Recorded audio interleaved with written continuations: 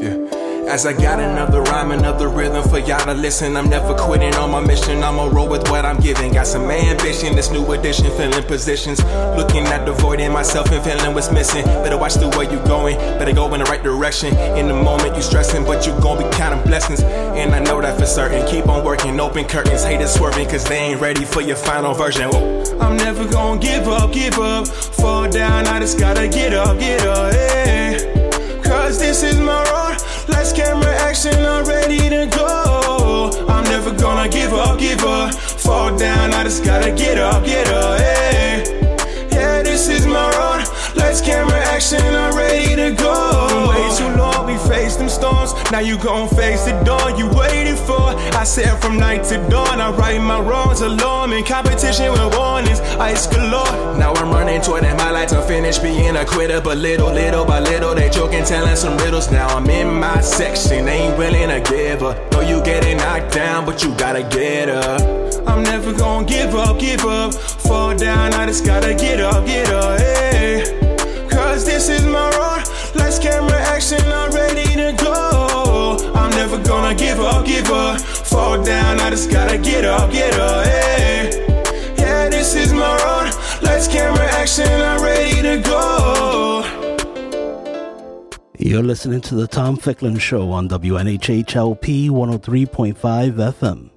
Harry, thanks so much. And Sasha Turner is here. You may have heard Sasha on some previous shows, and she's either a masochist or just someone that really appreciates true beauty of opportunity, because this is her third time back. So this is a record, Sasha. And I know that your agent is probably going to reach out to me in terms of revising our contract. So I'll try to get prepared for that. But again, good morning. This is Tom Ficklin.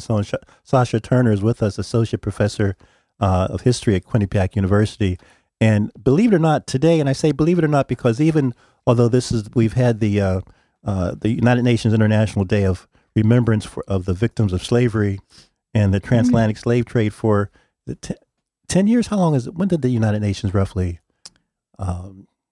start this March 25th anniversary? How, is it, or into the 10th year or the 5th year? Yeah, so it started in 2001. In 2001. But again, I'm pretty sure that many of you that are listening do not know that today, well, March 25th was the day, but because March 25th this year was on a Sunday, so we're celebrating it today. But since in 2001, the United Nations established the International Day of Remembrance of the Victims of Slavery and the Transatlantic Slave Trade. So we know about Christmas, and we know about Martin Luther King Day, and we know about Easter coming up. But again, what is this? To have an International Day of Remembrance about the I won't even use the word Holocaust because that word I don't think really existed, but it was a true Holocaust. And again, so the United Nations, the March 25th, the International Day of Remembrance of the Victims of Slavery and the Transatlantic Slave Trade. The reason I keep on repeating this is because Sasha's here to really kind of breathe life into what that means, not only in terms of 2001, but in 1801, 1701, 1601,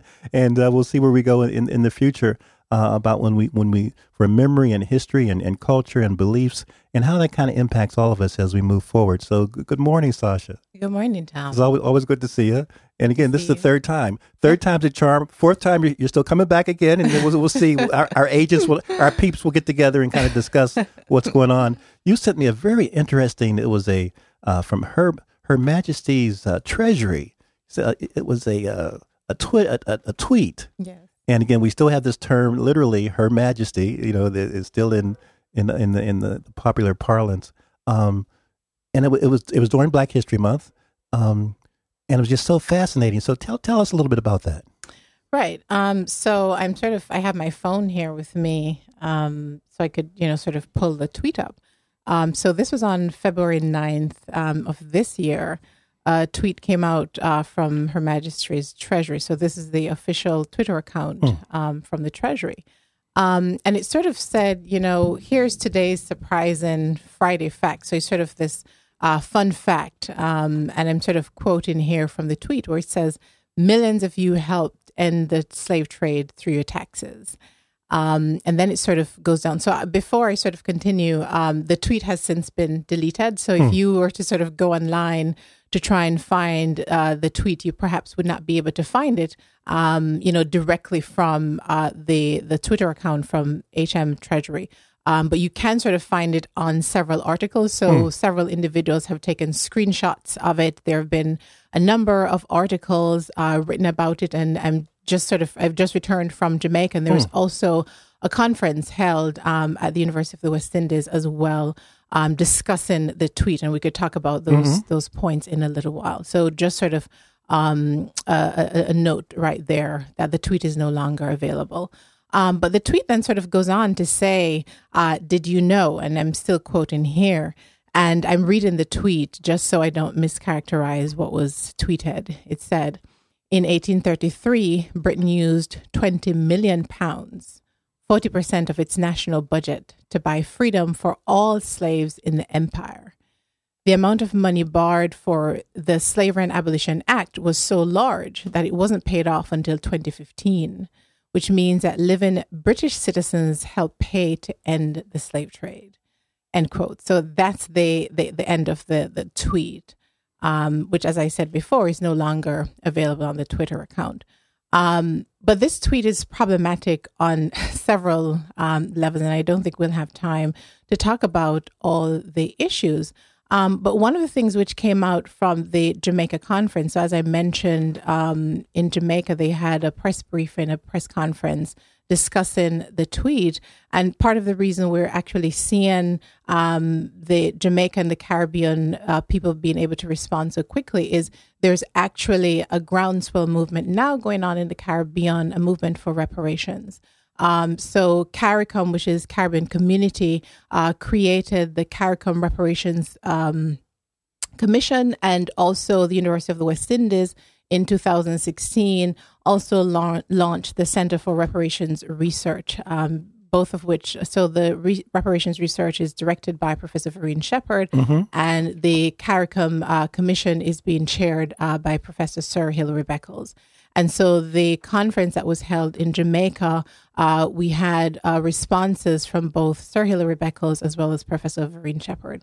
And some of the arguments that they pointed out, go ahead. But take us, if you can, just rewind just a little bit, because you're saying that there was a point in the 1830s or so when the Great Britain abolished slavery and paid slave owners. Yes. And that was in the 18 when? 1834. And this is now when? We're in 2018. And that there was some financial issues. Right. So the process of abolition, and this is abolition in the British Caribbean, the British West Indies in particular, was a very long process. And part of what the tweet doesn't do very well is to capture the complicated history. So the abolition process in the Caribbean, in 1807, we saw the abolition first of the transatlantic slave trade. And in 1834, we saw the abolition of slavery. And with the abolition of slavery in 1834, the British government paid £20 million to the slaveholders, right? So not to the enslaved people, to the slaveholders. And this was compensation. It was reparations for them. Right. So this was compensation for lost property. So part of the argument is that, or the principle is that slaves were property. And so the argument that was made is that in order for the British government to enact emancipation, compensation had to be paid to the slave owners. And so what the tweet is trying to point attention to is sort of the benevolence of the British government in paying compensation monies, not paying compensation money, but in buying the freedom. So the language of the tweet is that we've actually, with our money, purchased the freedom of enslaved Africans, which is not quite the case. It's a bit more complicated than that. One of the points that Professor Beckles pointed out at the conference is that the total sum of compensation was £47 million, right? 47 million pounds. That's right.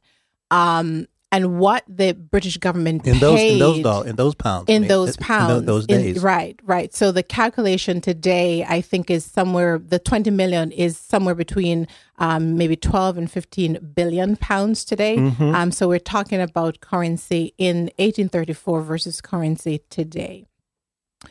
the total compensation was 47, the total value of enslaved people. So what was done was that the slaves, they were valued in terms of their age, their approximate age, their sex, their ability to work. So were you a field laborer? Were you a domestic laborer? Or were you a child? And so every enslaved person in the Caribbean, a value was placed on them. And of the total number of enslaved people in the Caribbean, they were valued overall to be 47 million pounds. What the British government paid was actually 20 million pounds to the slaveholders, less than half of the total value. And that 20 million pounds accounted for 40% of the total expenditure of the British government at the time in 1834.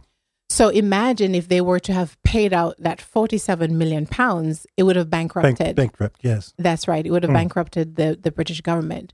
So what was worked out is that the government would pay 20 million pounds cash money to the planters, and the remaining 27 million pounds would be paid by the enslaved people themselves. So I'm ripped off, and I still got to pay to the ripper offer? Yes. So 27 I know million it's not an pounds. academic phrase, but Yes. So it's the great swindler. It's Yes. what Beckles is saying is the deceptive thesis, right? So there is a lot of talk about the 20 million pounds, but attention is not being paid to the 27 million pounds that was extracted in labor. So in 1834, what the British government did was to pass legislation that ended slavery in legal terms, but they instituted what was called an apprenticeship system.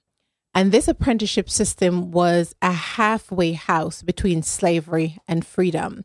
So enslaved people were required to work for an additional 4 to 6 years under this apprenticeship system for their enslavers without compensation. So yes, slavery legally has ended in 1834, but in order to pay for that remaining 27 million pounds that the British government could not afford to pay, the enslaved people had to continue working after, quote unquote, 1834 freedom for 4 to 6 years in an apprenticeship system. And so when the tweet says, "We bought your freedom," that's wrong on so many levels. Even the 20 million pounds, it wasn't for the enslaved person. It was for the slave owner. The 27 million pounds, which the tweet and many who talk about the compensation money don't point to, is that additional, that balance 27 million pounds that was paid by the blood, sweat, and labor of enslaved people to work for an additional 4 to 6 years in this halfway house between slavery and freedom. Again, you're listening to the Tom Ficklin Show, and Sasha Turner is here with us, Associate Professor of History at Quinnipiac. And again, this is a complicated subject, and I know you're probably hearing it for the first time, and I'm certainly, although I've read a little bit about it, just hearing and understanding the nuances of what you're discussing, it's just so profound as we talk about the United Nations, what kicked off in 2001 in terms of remembrance of slavery and our oppression. But Sasha, you mentioned the payment still the British government still had to kind of do some loan refinancing up until recently. Yes. So the irony of the tweet is that it attempted to self-congratulate the British government in supposedly buying freedom. And what it actually did was to unearth, again, the duplicity of the British government. So the loan was finally paid off in 2015, a few years ago.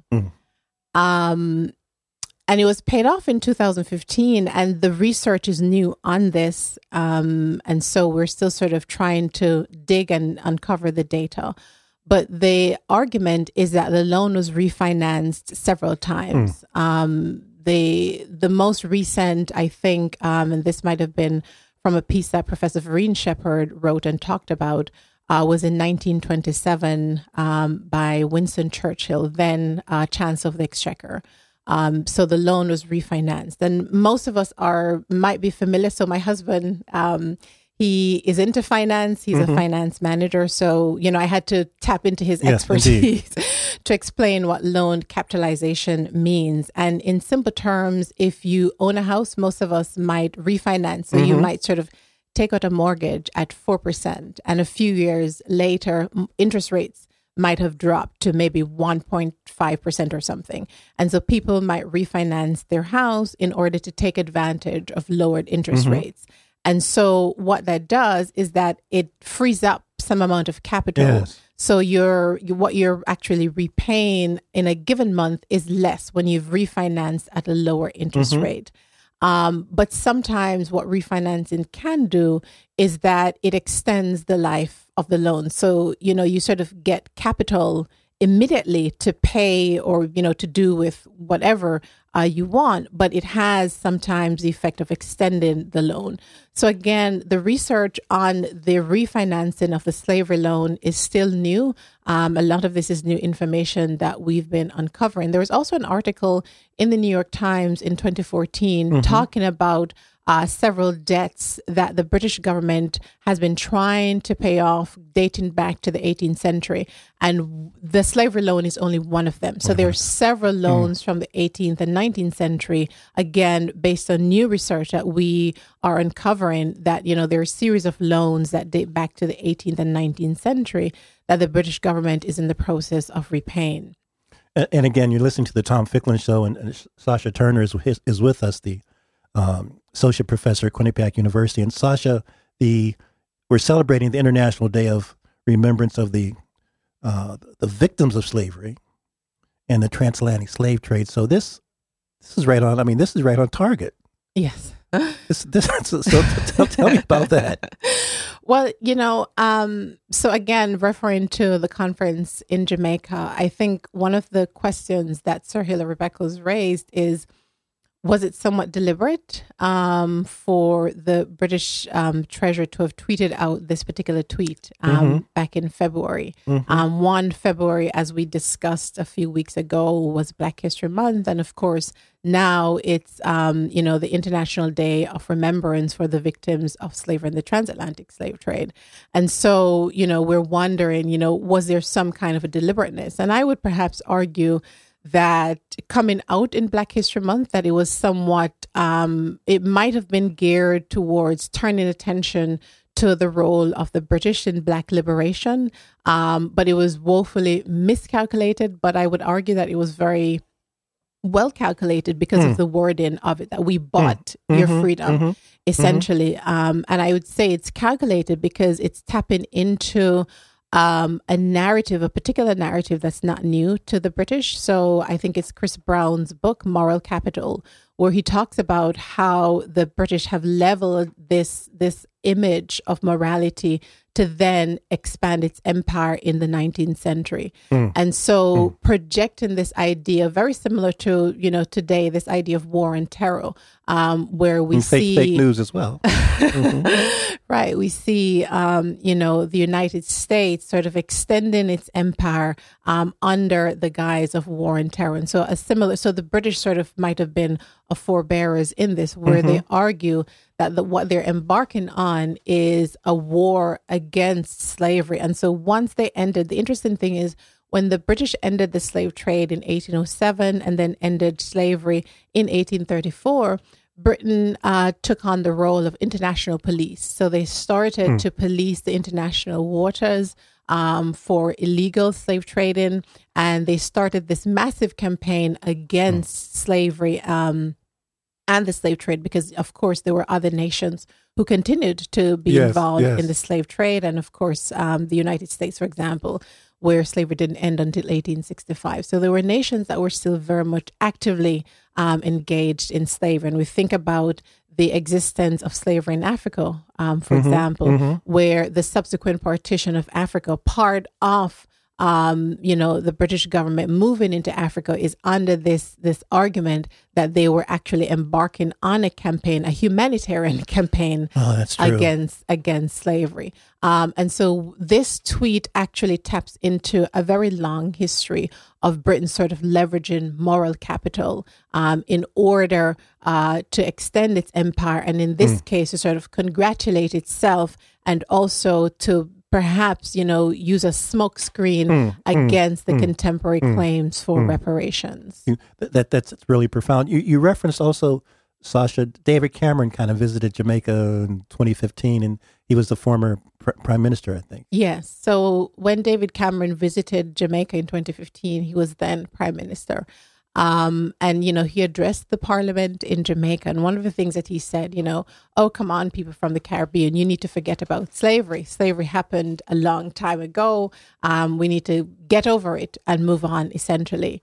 And this is, again, where the deception comes in, that in the same breath that the then prime minister said to the people of the Caribbean, forget about slavery, here they are, on the other hand, sort of paying money. They're still paying. So, part of the argument that the Caribbean Reparations Commission is making is that this is very much a contemporary issue. The British government was not only paying on the loan, but financiers were collecting interest on the loan, right? So that's the other part of it, that it sort of points to how really ugly, this whole issue is. Because if you think about the moral argument against slavery, the same argument that the British government is leveraging in terms of congratulating itself, the moral argument of slavery is that it's wrong to own people, to own human beings as property, right? So that was the moral argument against slavery.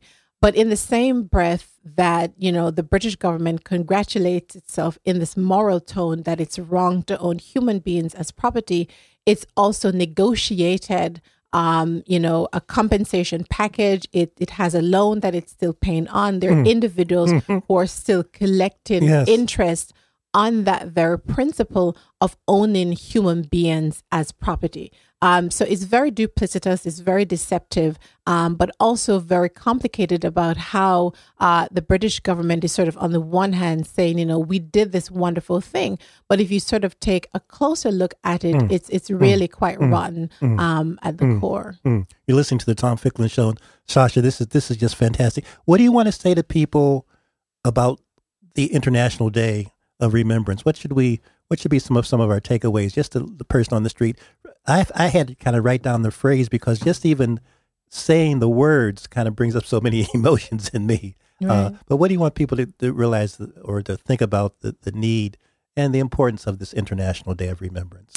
Well, the International Day of Remembrance, part of the reason it was created, so it's coming out of the 2001 Durban Conference in South Africa against racism, racial discrimination, xenophobia, racial intolerance. And part of the idea of creating the day was to educate. It was to encourage international cooperation against discrimination. And so I think for most of us who are not familiar with slavery and the slave trade is to start, getting involved, start the process of educating yourself about the experiences of slavery, about the experiences of the slave trade. This was one of the most horrific examples, or perhaps the most horrific examples of man's inhumanity to man. And so, for most of us who are not even familiar with slavery, most of us where the curriculum, we're actually fighting to have slavery included in the curriculum, including in Britain, including here in the United States. I think part of what we have to do is to begin the process of self-educating, even if we're not being exposed to it in our schools, in our daily life, is to start the process of self-educating about what this great thing was in the history of human beings.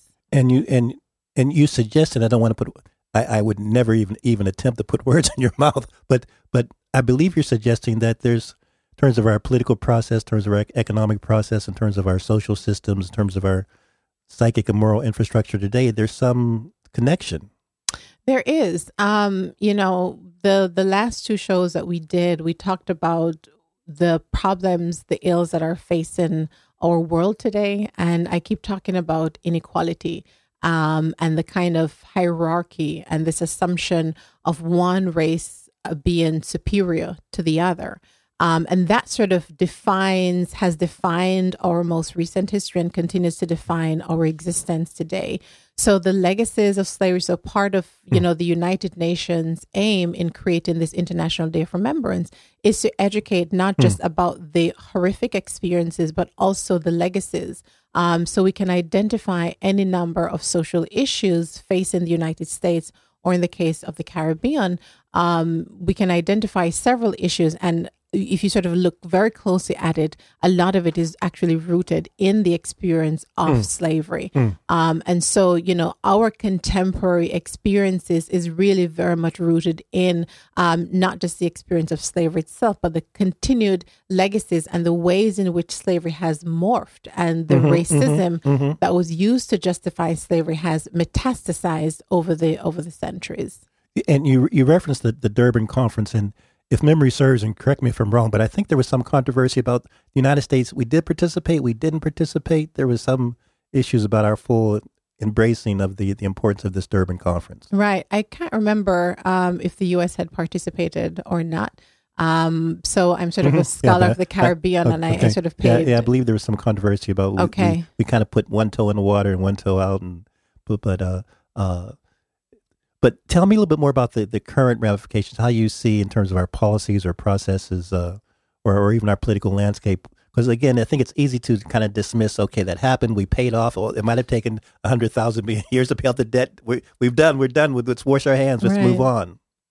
Well, to sort of go back a little bit to the point about the U.S. participation, in general, there has been quite a bit of hesitation from American and European governments to participate in these conversations.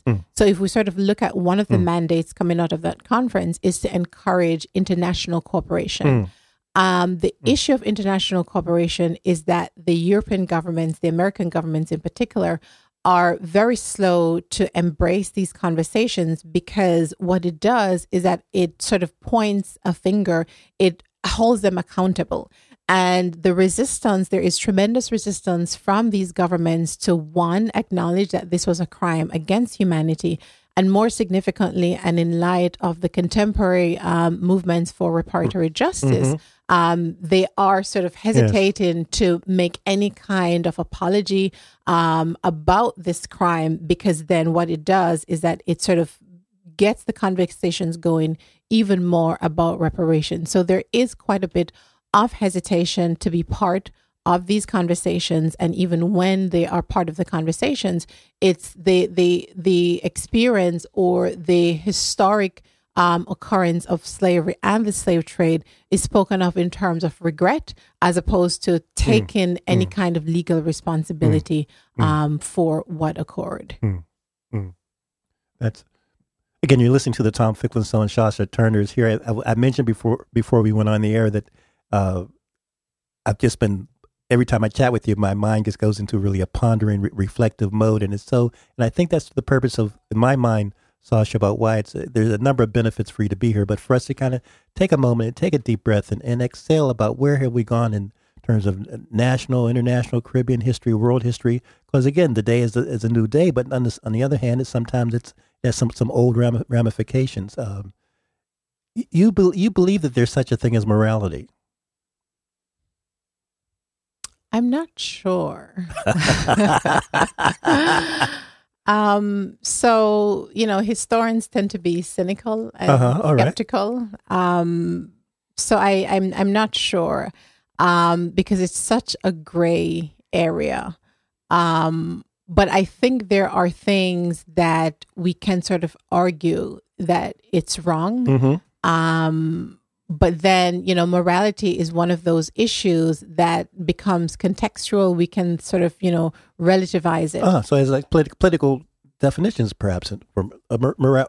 Even the word morality might be a political term. Yes, it is a political term. Okay. It has been used in a very political sense. One of the things that I think about and what sort of comes through in these debates is the issue of morality in terms of the personal conviction of the British men and women who were engaged in campaigning against slavery and the slave trade versus morality, which is used as a platform to then advocate or then extend empire, for example. So it sort of becomes this concept that can be elusive and a concept that, people believe in and advocate for something. Whereas on the other hand, in terms of thinking specifically through the British government's role in spreading a particular idea about morality, it then is used as a kind of smokescreen to then do something else. So I think one of the things that, we think about and we try to emphasize as historians, and to go back to the tweet and why it's so problematic, is that it confuses or tries to oversimplify a very complicated history. So it sort of doesn't get to the distinction between people who felt it in the depths of their core that to traffic in human beings was wrong, that it was immoral, right? That to hold another person as property, it's wrong, it's immoral. Versus, the policy, those who were formulating policy and those who had the task of formulating how the abolition of the slave trade and the abolition of slavery would essentially take effect. So, and this here is sort of, I'm thinking through Eric Williams' Capitalism and Slavery, where one of the legacies of his work is to make a distinction between those two, which is, the moral campaign against slave trade and slavery and the slave trade versus policy formulation, policies that are taken up by, ministers of government, by the government in terms of how slavery and the slave trade would come to an end. So we have to make that distinction when we talk about morality. Because as I mentioned before, the British government leveraged this moral capital to say, we are embarking on a war against slavery. And they use this idea of being morally opposed to slavery to then enter into countries to then dictate the affairs of different countries. Versus on the other hand, you had enslaved people. You had people in England who said, slavery is a sin. Slavery is essentially wrong, and we should do everything in our power to end slavery and the slave trade. I want to shift for a second again. Listening to Tom Ficklin, so and Sasha Turner is with us, associate professor at Quinnipiac. This weekend, Parkland, the marches. What goes through your mind? What has gone through your mind in terms of these young people kind of thinking that there is a morality about human life? The marches have been very inspiring. It's always great to see young people at the forefront of these movements, and they're also tapping into a long history. We talked about this when I was here in February, the role of young people in these movements and how they've been central in energizing and, providing new directions for, a lot of these movements. So it's really very encouraging to see the young people getting at the forefront of this long debate that has been taking place in America. But again, what we have to be clear on is that these young people, along with others who support them, they have a strong argument. They have a strong conviction about the need for greater reform, for greater policies that control those who can access gun and those who can access different kinds of ammunition. But the other part of the debate, and we saw this in terms of how various political leaders have been responding to the young people, which is that there is quite a distinction between those people who are on the ground campaigning and those people who are tasked with making decisions. And so we have to be very careful that we don't then, when we do, and I say when we do, because I think we will achieve more responsible gun ownership in the future.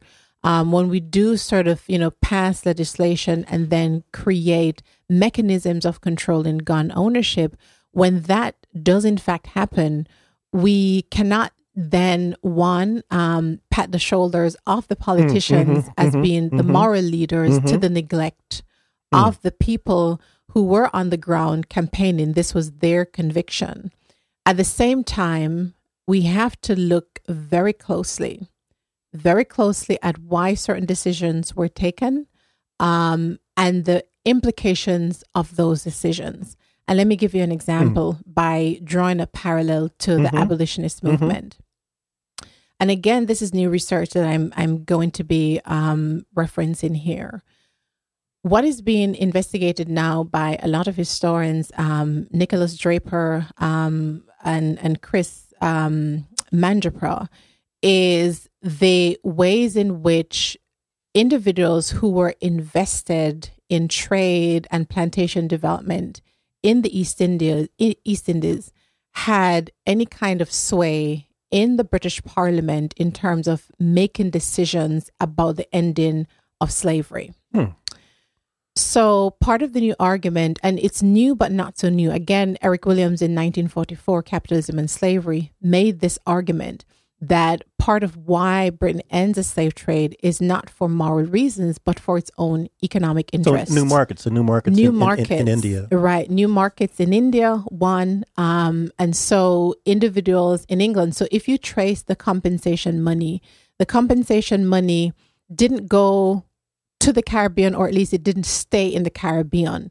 Again, new research is actually showing that of the planters who gained compensation money, many of them were also members of parliament in England. So I'll say that again. Slaveholders were also members of parliament in England. Members of parliament are tasked with the decision of ending slavery and how slavery will actually come to an end. What was agreed is that slave owners would get compensation money.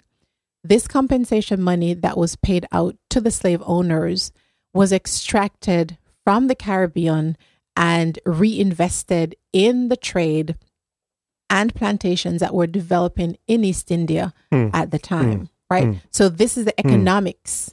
So the what's given, the narrative of abolition is that it's a moral abolition. And we sort of take that and pause that, yes, there are people on the ground who were campaigning, who were convinced that slavery was immoral. But those who were tasked with the decision making, I'm doubtful of their moral conviction. So the economic incentive. There is the economic incentive. So did it make greater sense at the time to end slavery in order to reinvest that money? So you're liquidating what is now becoming dirty money, blood money. So if you think about slaves and the argument that was made by the abolitionists, this now slavery is becoming untenable because, thousands, hundreds of thousands of people over England, ordinary people, are saying this is wrong. Much like the throngs of people who were in DC over the weekend have flocked to the streets to say, this is wrong. We absolutely need to abolish it. So slavery here in the 1820s is becoming unstable, right? And so those who are tasked with the decision perhaps are making a calculated decision to say, it's unlikely that slavery will last another 5 decades. How do we extract that money, all that money that we've invested in buying slaves, in investing in the plantations in the Caribbean? How do we recover that money to ensure that when slavery does in fact go up in flames, we don't also lose our capital investment? And so the compensation money that was being paid out, remember again that there were slave owners who were members of the British Parliament who would have been part of those discussions. And you can I'm referencing here Chris Manjapra's work, which, sort of follows that money trail and follows that decision-making process. They were able to extract that wealth from the West Indies and then reinvest it in the new trade that was developing in places like India, Ceylon, a variety of trades and plantations were developing here in the East Indies. So to go back to your question, Tom, about what we're seeing now in terms of contemporary campaigns against gun or for gun reform, on the one hand, there are ordinary Americans who are campaigning, but on the other hand, there are politicians who are tasked with the decisions, politicians who have all sorts of entanglements. Yes, NRA money, etc. That's right. They have these entanglements with the business interests, and so now it's becoming almost untenable to continue to turn the blind eye to gun control. And so their decision making will be, well, what is the best way to protect the financial interest? So this is why I'm saying, when gun reform does in fact happen, let's not stop there.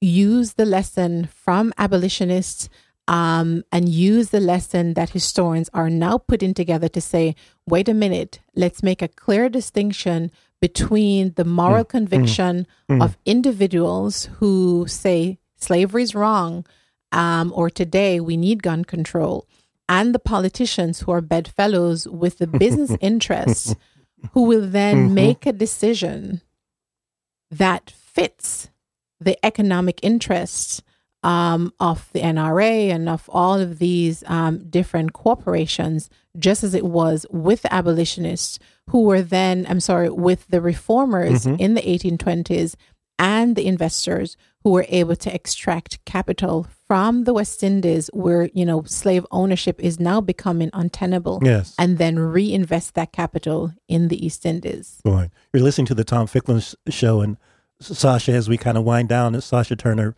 Associate Professor at Quinnipiac University, we're celebrating the International Day of, again, remembrance of the victims of slavery, of the transatlantic slave trade. Sasha, let's jump your book. You've referenced your book before, and I'm not your book agent, nor am I being paid for these commercials. But the title and what the book says and does and feels, and I say, how can a book feel? Well, if you pick up this book, you will feel it. Will feel you. You will feel it. You'll feel sad. You'll feel happy. You'll be sobered. But share a little bit about the contested bodies. So my book, the full title, Contested Bodies, Pregnancy, Child Rearing, and Slavery in Jamaica. It fits squarely into this discussion that we're having this morning about the complicated process of abolition. One of the arguments that I make in the book that has implications for this debate or this discussion, along with what we're seeing unfolding in terms of the campaign for gun reform, is the proposal that abolitionists make to shift away from the transatlantic slave trade toward biological reproduction of slaves in the Caribbean. These are abolitionists. Abolitionists. So to grow more homegrown crops. Homegrown, right. And I have a piece that I wrote for the Journal of Women's History called Homegrown Slaves. Okay. All right.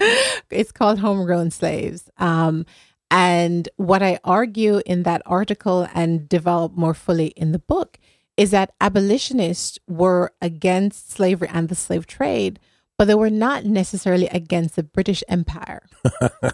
So this is why I keep saying, right? Never since, yes. That's why I keep saying we have to be very clear about what they were opposed to and what they supported. Some of these abolitionists, and I talk about William Wilberforce and James Ramsey, for example, in the book, they created these very elaborate plans on how to encourage enslaved women to reproduce, to bear more children in the Caribbean as a way of ending the dependence on the transatlantic slave trade. And part of the argument that they make is that enslaved Africans who were purchased as adults were rebellious. It was far more difficult to get them to become docile, obedient slaves, one. And two, the slave trade was particularly horrific. And here we have these moral arguments against the slave trade. And all it does is to create brute laborers. Indeed. What we actually want are individuals who are capable of performing in a variety of roles within the empire.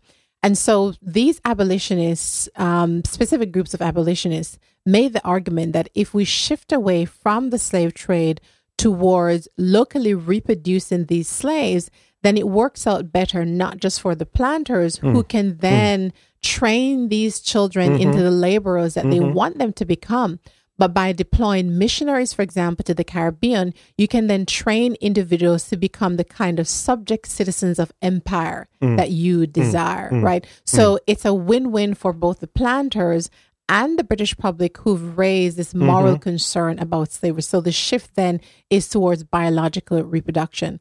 And this gets to the point that I've been making, which is that, yes, there is the moral argument. In closing. Right. There is the moral argument against slavery and the slave trade. But behind the scenes, you have policymakers who are making and debating these very complicated policies about securing the capital interests of British investors, but also how to best secure the interests more generally of the British Empire. And so that's part of the argument that I make here in Contested Bodies. We're going to wind up and you're going to come back, you promised. Contingent on if I'll have your people call my people. We're celebrating remembrance of, today is what? The International Day of Remembrance of the victims of the Transatlantic slave trade and slavery. And you want people to take away what when we say those phrases? To remember the individuals. So this year's theme is emphasizing the stories of individuals who were victims of both of slavery and the transatlantic slave trade. But beyond the sort of the story of victim, to think through the fact that the legacy of slavery and the slave trade continues today. So, yes, slavery sort of in its strictest sense, because we have slavery sort of metastasized into different forms today. Yes, that form of slavery ended in the case of the Caribbean in the 1830s and the United States in the 1860s. But the legacy continues today. And so what we are required to do is to be vigilant about the different ways in which the legacies of slavery and the slave trade are continuing today. And in that vigilance, to take it another step further, which is to then campaign, to embark on, secondary campaign to ensure that we eradicate racism and racial discrimination. We want true abolition, true freedom. Yes. Sasha, thank you so much for being here. Harry, thank you so much. WNHH, thank you so much. Paul Bass, thank you. Let's thank the world. Let's thank ourselves, and let's be grateful, but also active. It's the Tom Ficklin Show. We'll talk to you soon. As I got another rhyme, another rhythm for y'all to listen. I'm never quitting on my mission. I'ma roll with what I'm giving. Got some ambition, this new edition, filling positions.